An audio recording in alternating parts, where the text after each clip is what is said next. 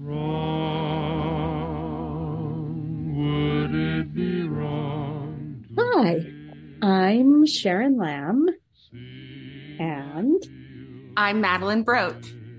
this is Sex and Ethics, right?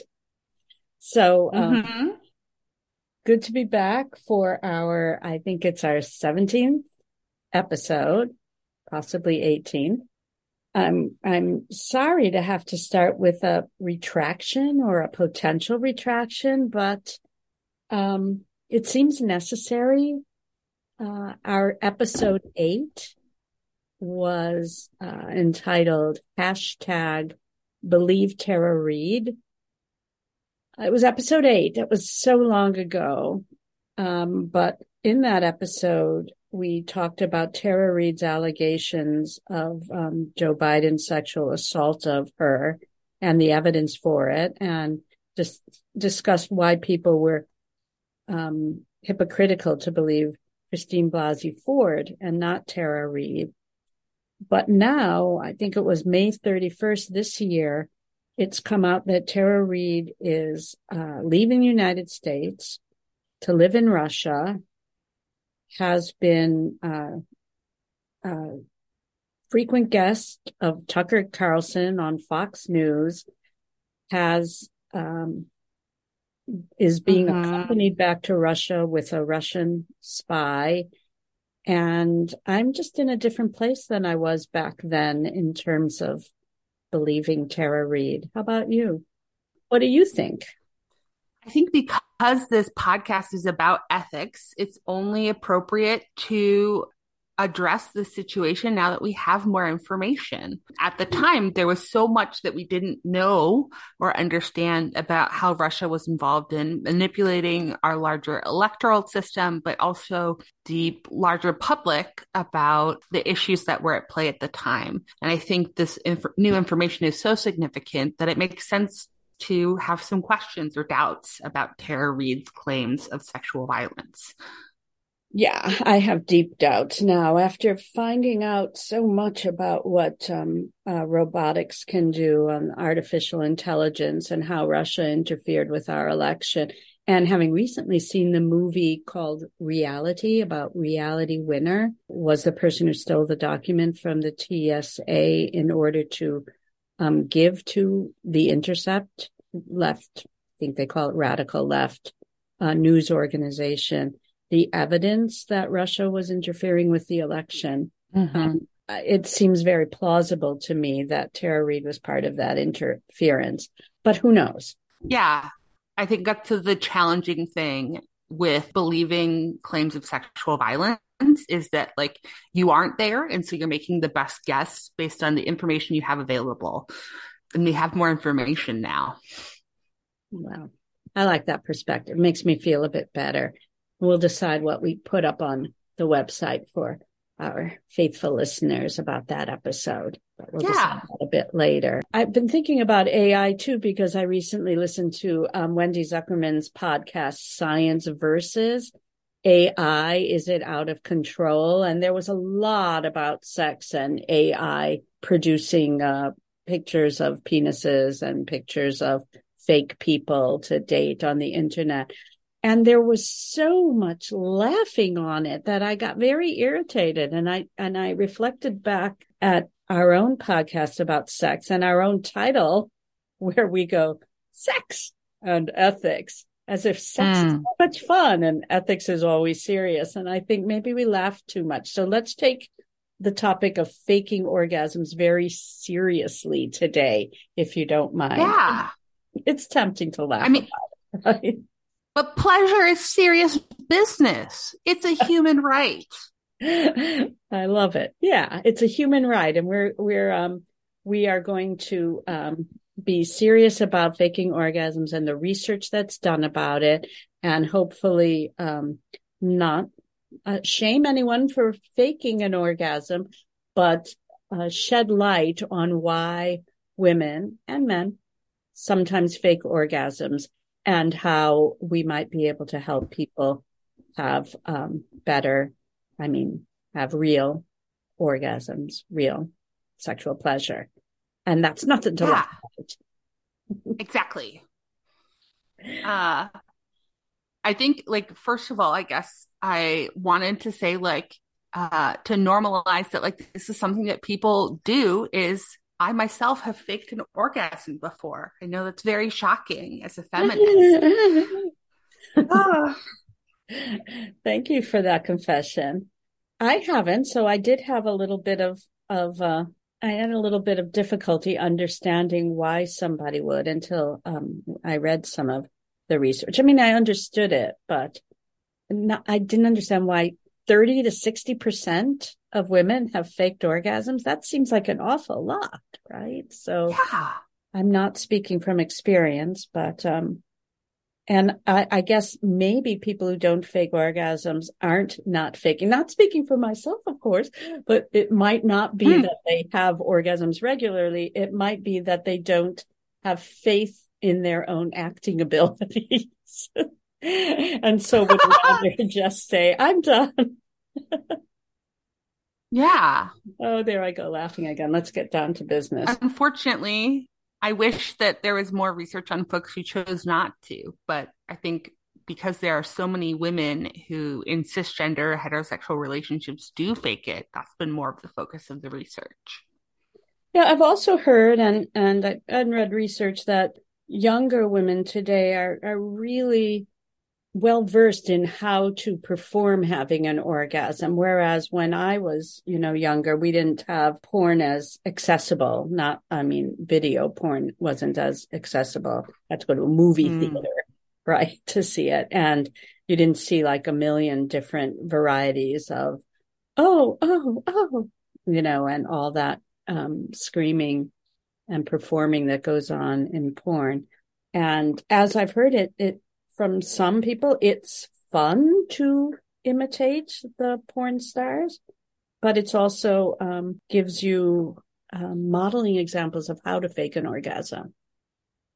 Exactly. And I think, our general intent here is not to blame women for making the choice to fake an orgasm, more to get curious about what motivates them, what makes them feel like that's the best option for them at the time, because that's what we do as ethicists. We evaluate what has guided you towards the choices that you make and the ultimate like rightness or wrongness of those choices.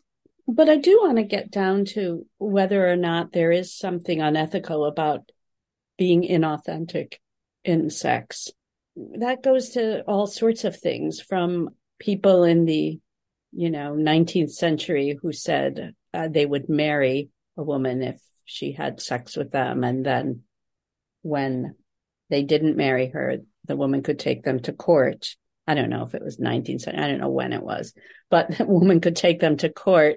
Mm-hmm. Well, how do I know this? Because there's a Gilbert and Sullivan operetta called Trial by Jury about withdrawing his promise to marry a woman. So, wow. And I think it's in the movies know about too. that.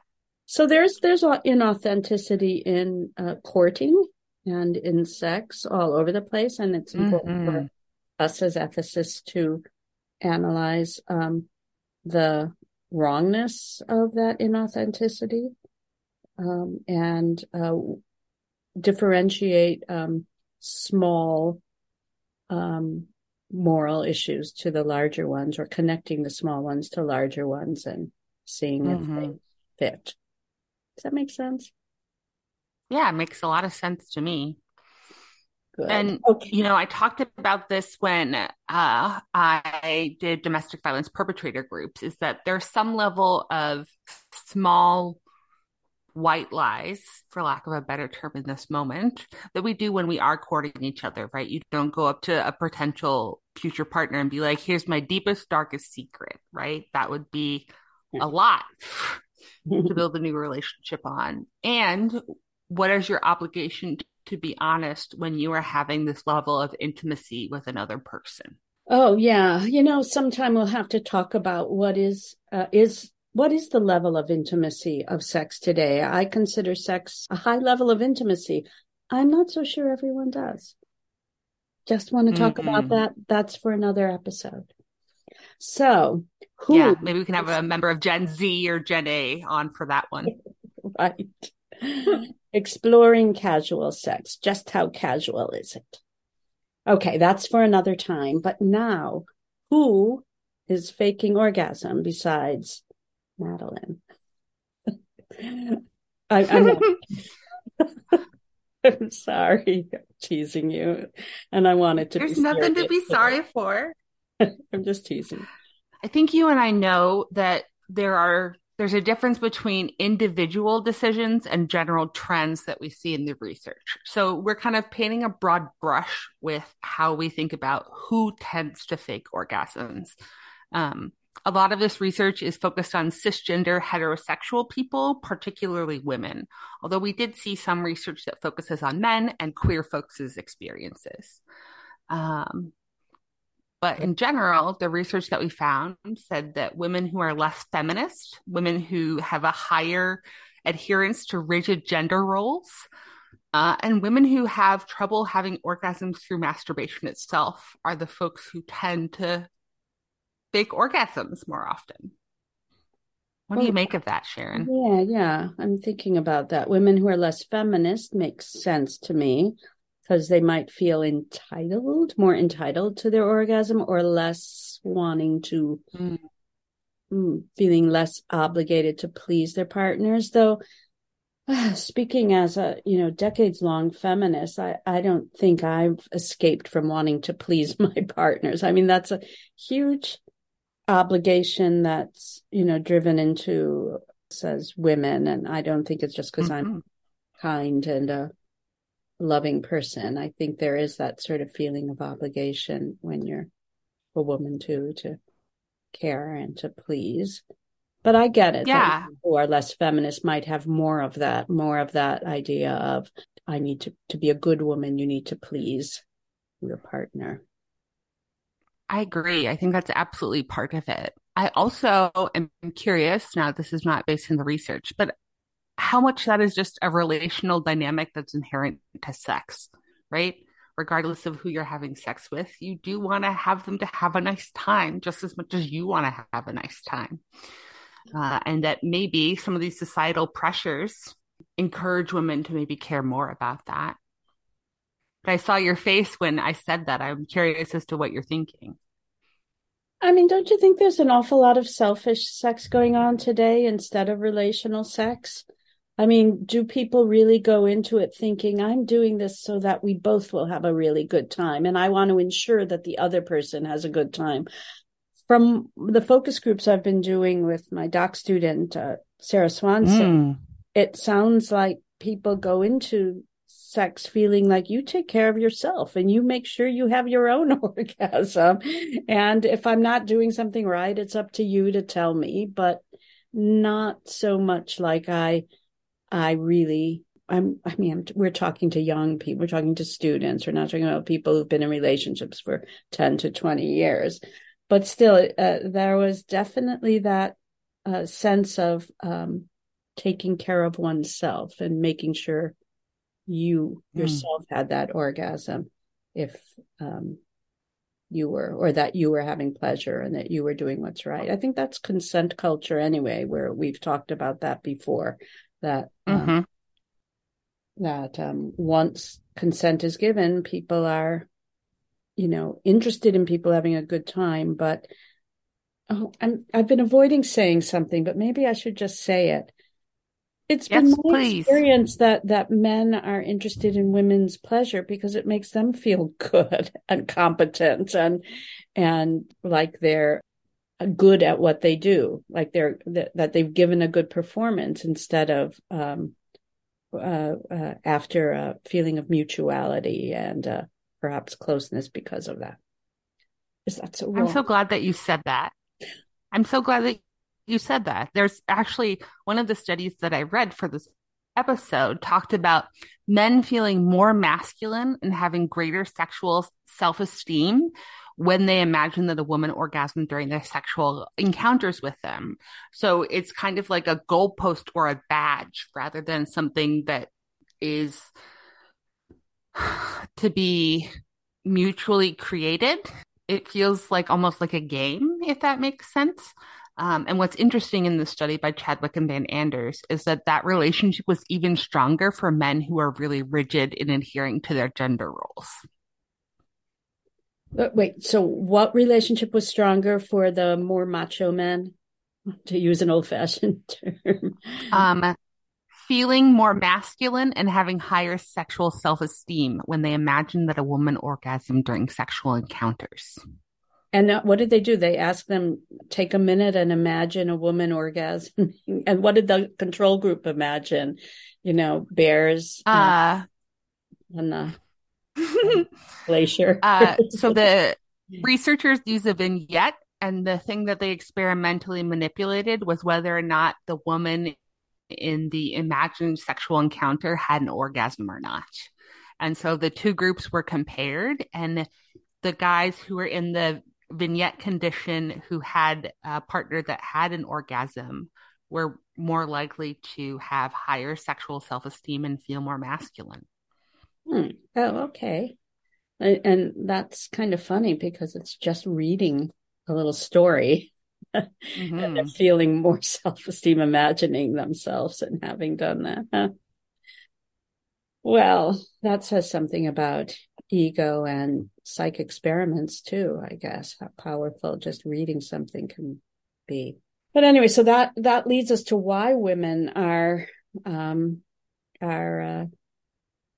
faking it for their men. And one of the major reasons, right? I don't think I have statistics here about which is the primary reason, but one of them is to make their partner feel good, feel like a man, feel important.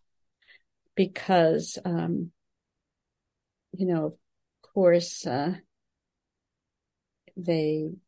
would feel, or they imagine men would feel bad and have less sexual self-esteem if they don't perform in such a way as to give a woman an orgasm, right? Mm-hmm. Which is a reason that just breaks my heart. Oh. It's okay to want somebody else to feel good and make them feel good.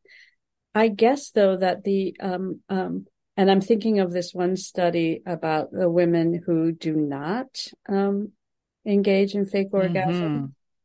And they undertake a lot of redirecting blame as a kind of way to cushion the blow on the man, so to speak, to just say afterwards, it's not you, it's me, or it's not you, it's the context, or I'm just feeling bloated tonight, or I'm just, distracted by some argument I had earlier today. But there has to be an explanation that isn't, you didn't quite do it right, or there was something wrong, or you weren't invested enough, or I didn't feel you cared enough, or you don't know where my clitoris is, do you? There's not that kind of thing. And speaking of the clitoris, right, the coital imperative is very influential about whether or not people fake orgasms, because there's a sexual script, right? Yeah. Penis to vagina, intercourse, orgasm, the end. Right. Well, I want to add something. Male orgasm. It's over. Yeah. And it's over with the question, did you come? Did you come too? Maybe the people don't ask that anymore. Maybe they just say, maybe because women are doing such great faking performances, men don't have to ask, did you come too? Just sort of confronting my own assumptions based on the way sex was in the past. Anyway, so that's the thing that's making you, Madeline, sad, is that people are faking orgasms to make guys feel good and helping them with their self-esteem by telling them that it wasn't them, it was something else. Though, of course, in that study, some of the women actually decided not to fake orgasm anymore because they wanted to invest in good sex for the future and then and believed in a kind of a equality in the relationship, so that they felt there was a kind of an ethical obligation to tell somebody what they might not be doing right and how to do it better next time, or how to help them have a better sexual and mutual time, which sounds great for the future, but awkward in the moment if you're not in a relationship.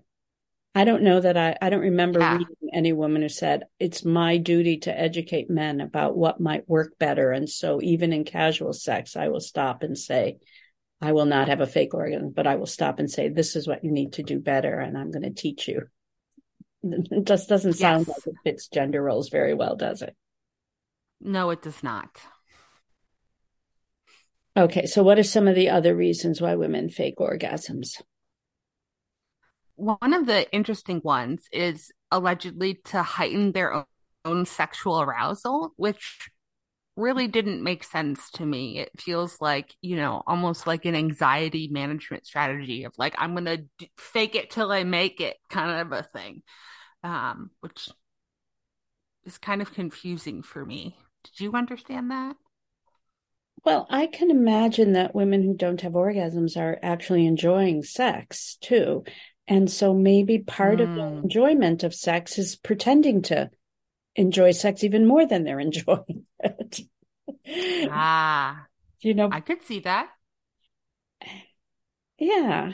I think that's probably it. That as long as the orgasm doesn't end everything, the fake orgasm, but they're faking having multiple orgasms or whatever, and that makes their partner very happy, and so that increases their pleasure. I can see why that might work for some.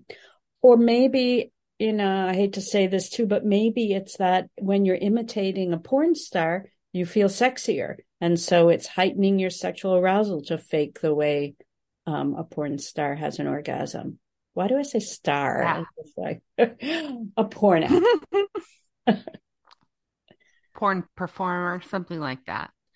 But what you said kind of touches on one of the other reasons that women fake orgasms, which is feeling less shame about not being able to orgasm themselves. One of the studies I read said that women were more likely to fake orgasms in partnered sex if they were not able to achieve an orgasm through masturbation themselves. So what, I don't get why that makes sense at all. How does that fit with not feeling ashamed anymore?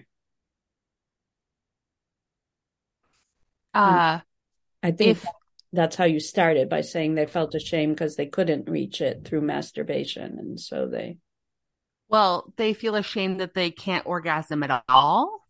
And so they might as well perform an orgasm during partnered sex, which can reduce some feelings of shame. Sorry for my orgasmic response. I get it now. I get it. It's because they don't want to say, I can't. Right. Yes, I wasn't getting it before. They don't want to say to their partner, I've never had an orgasm. I don't know how, or I actually can't, or it takes me forever. So, they don't want to do that, and they feel ashamed because they feel it's their problem and that they're unlike other women. And that's a big, issue too. I think this expectation that pleasure should come easily, and that, to be the fun girl, you should be wild and sexy and very into everything and understand what to do and how to do it and how to have pleasure. It's too much of a responsibility when you're just kind of working things out with somebody about what feels good and how you might intersect together, right?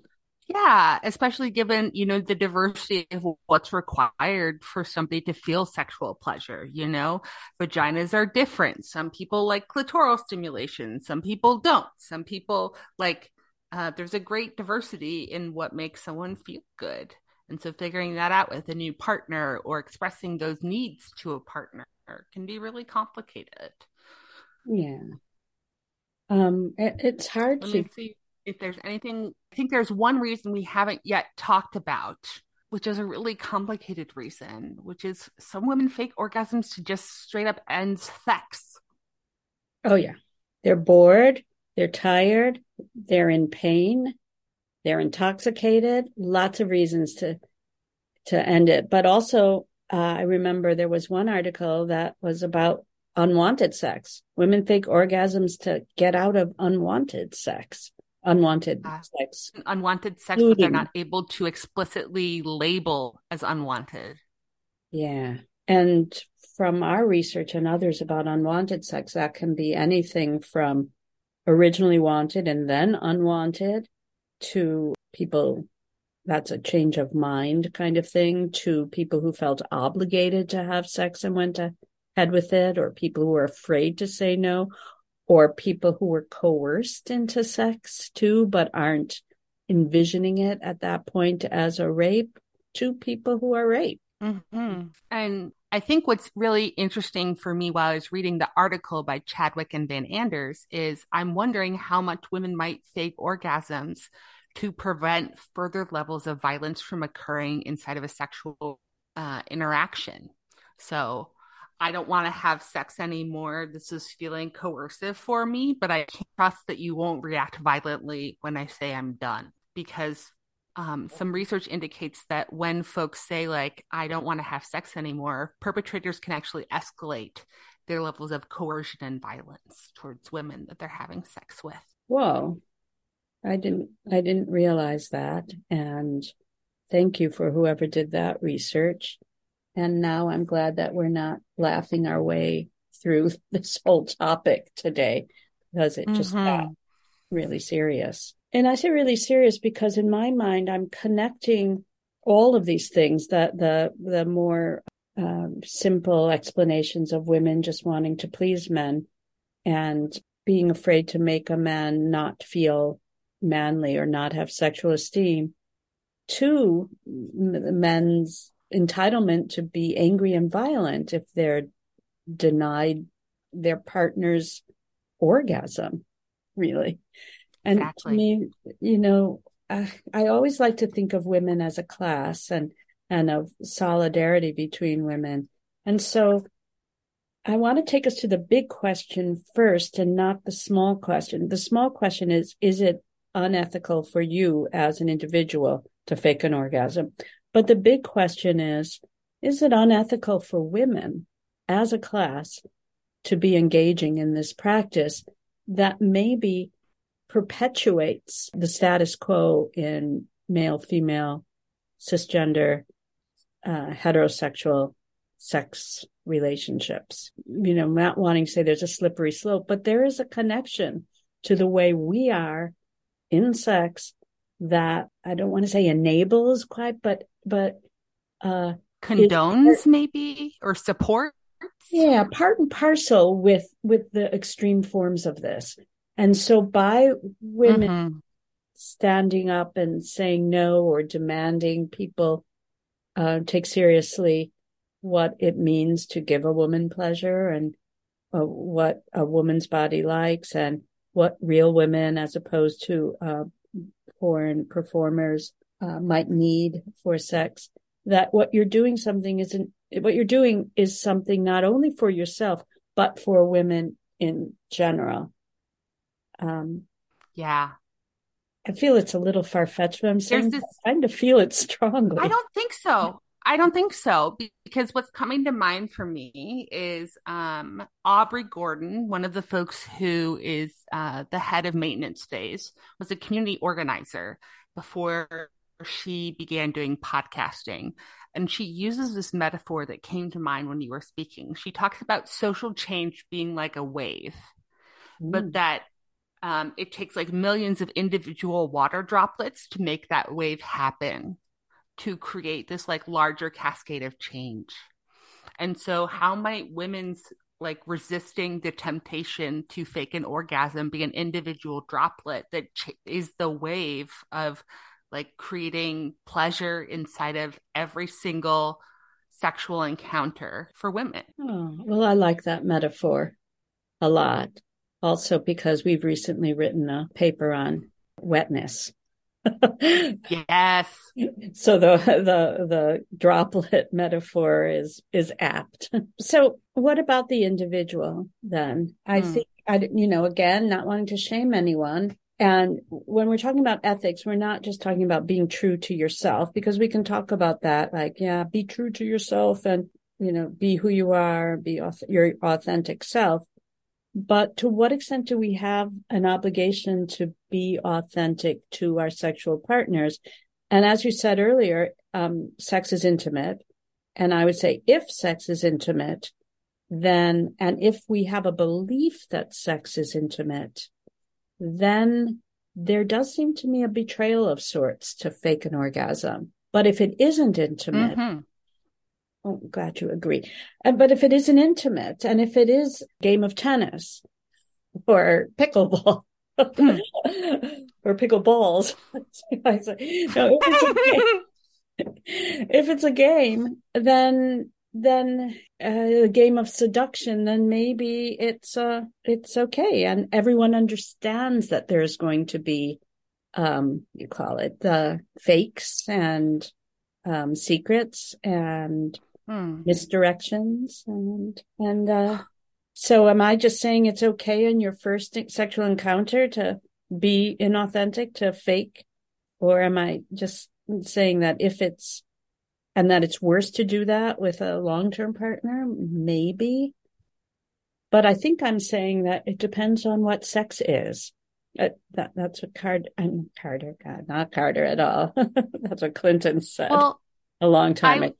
It depends what is sex. I think for me, so much goes back to the sexual script for what is expected in heterosexual sex. So if men are aware that women fake orgasms and have accepted that that is part and parcel of a sexual encounter with women, they should be responsible for creating an environment where women do not feel that pressure. And they should actively ask questions to try and create a sexual encounter where women can experience pleasure. So I guess I'm trying to say, like, I don't know how much I want to focus on women faking it as much as I want to focus on the ethical obligation of men to create an environment where women don't have to. Oh, that's awesome. Because of fear of violence. I really like that point of view for sure. And of course, the work that men need to do so that their own sexual self-esteem isn't built on a woman's performance, but built on actually being good at something, not being propped up to be good at something. Yeah.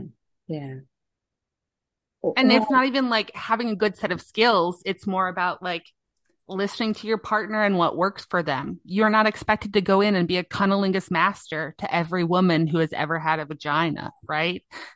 It's more about, being open and being receptive to the individual partner that you're having sex with. Right. No one expects that you're perfect at sex. What was that again?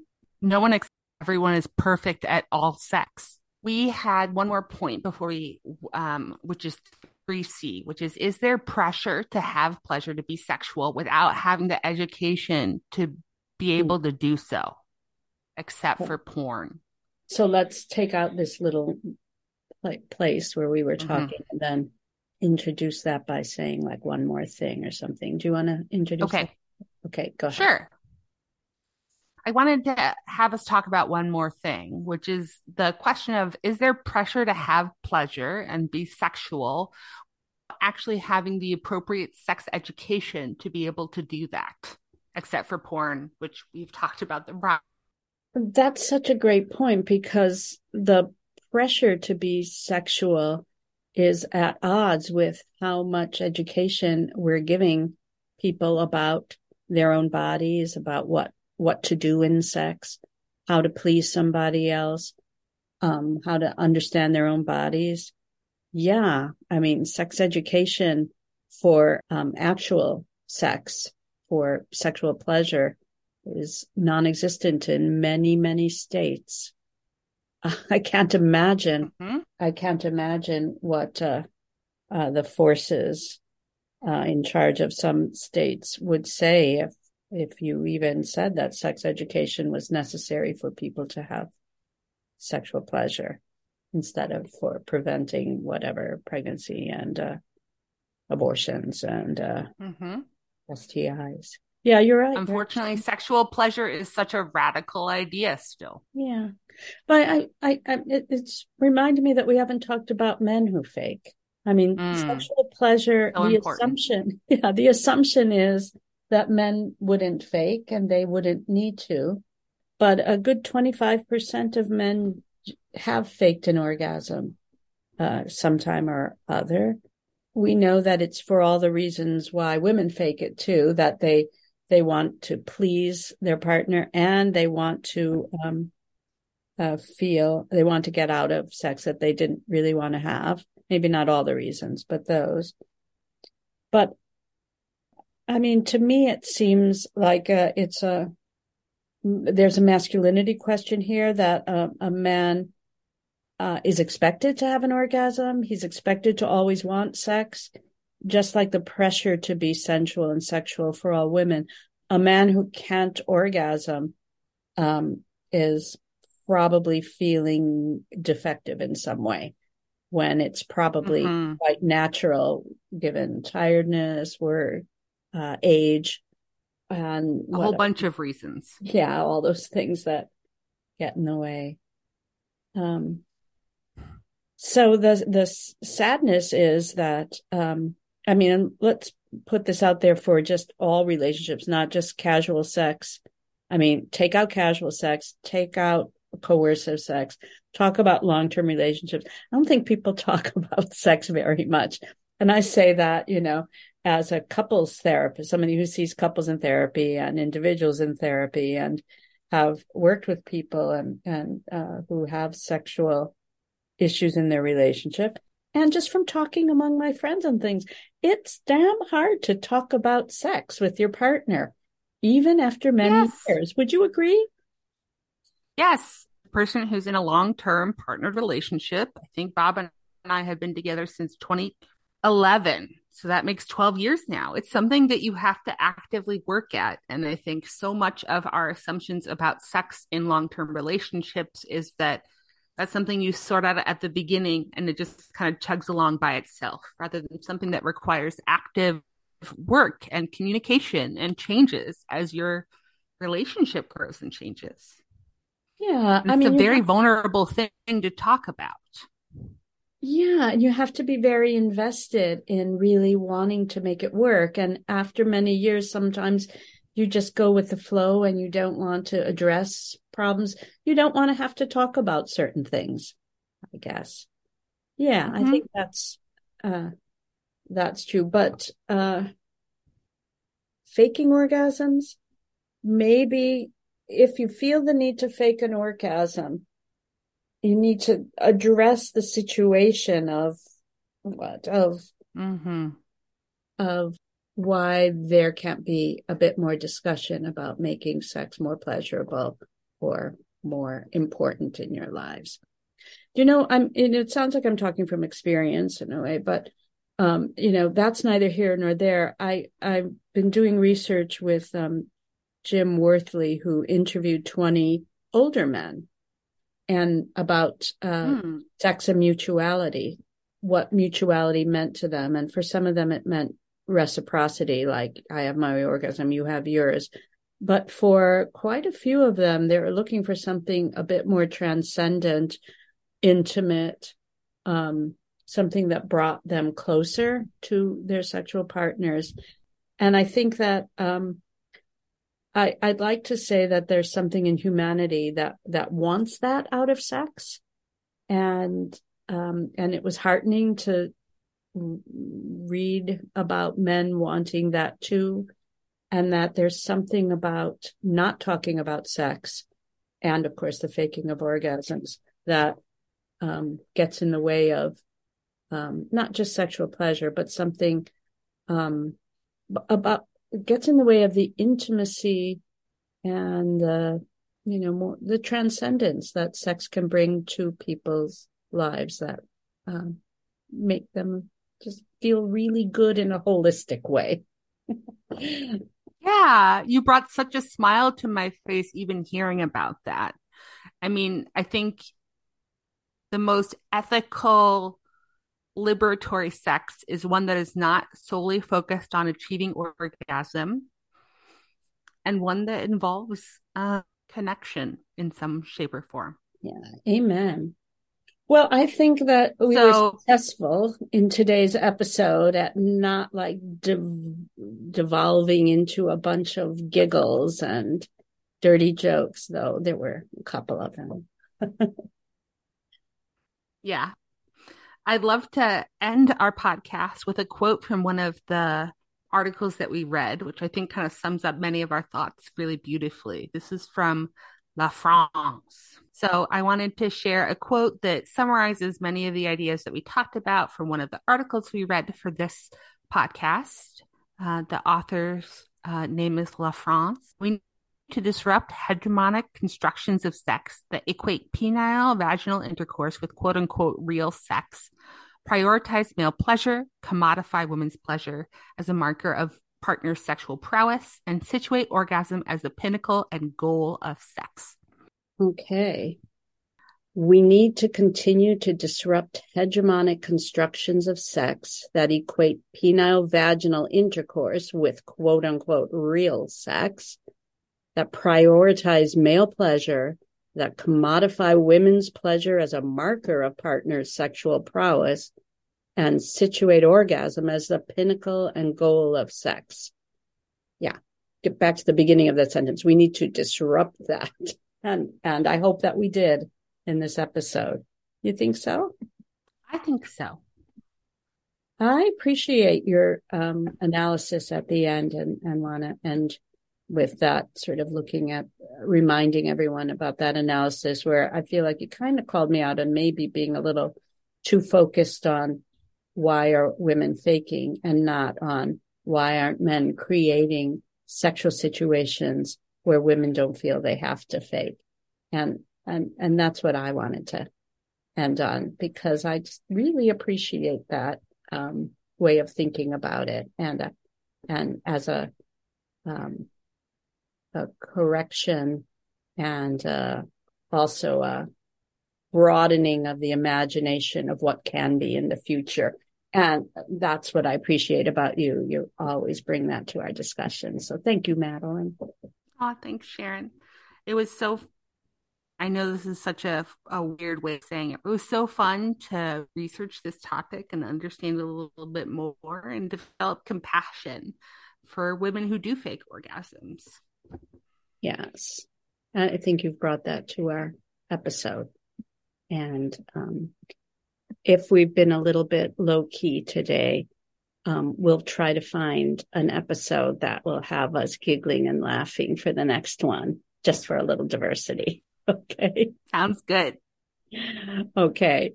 Well, thank you so much. And thank you to Dan, our editor, who will edit out all the ums and ahs for us. And we appreciate Dan Torres.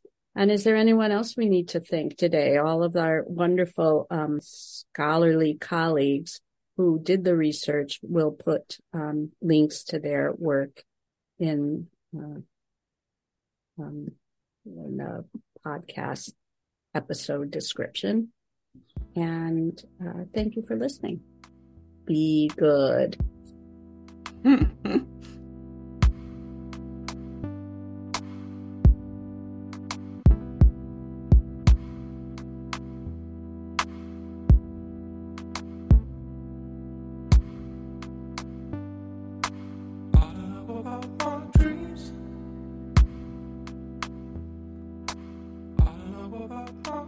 Dreams.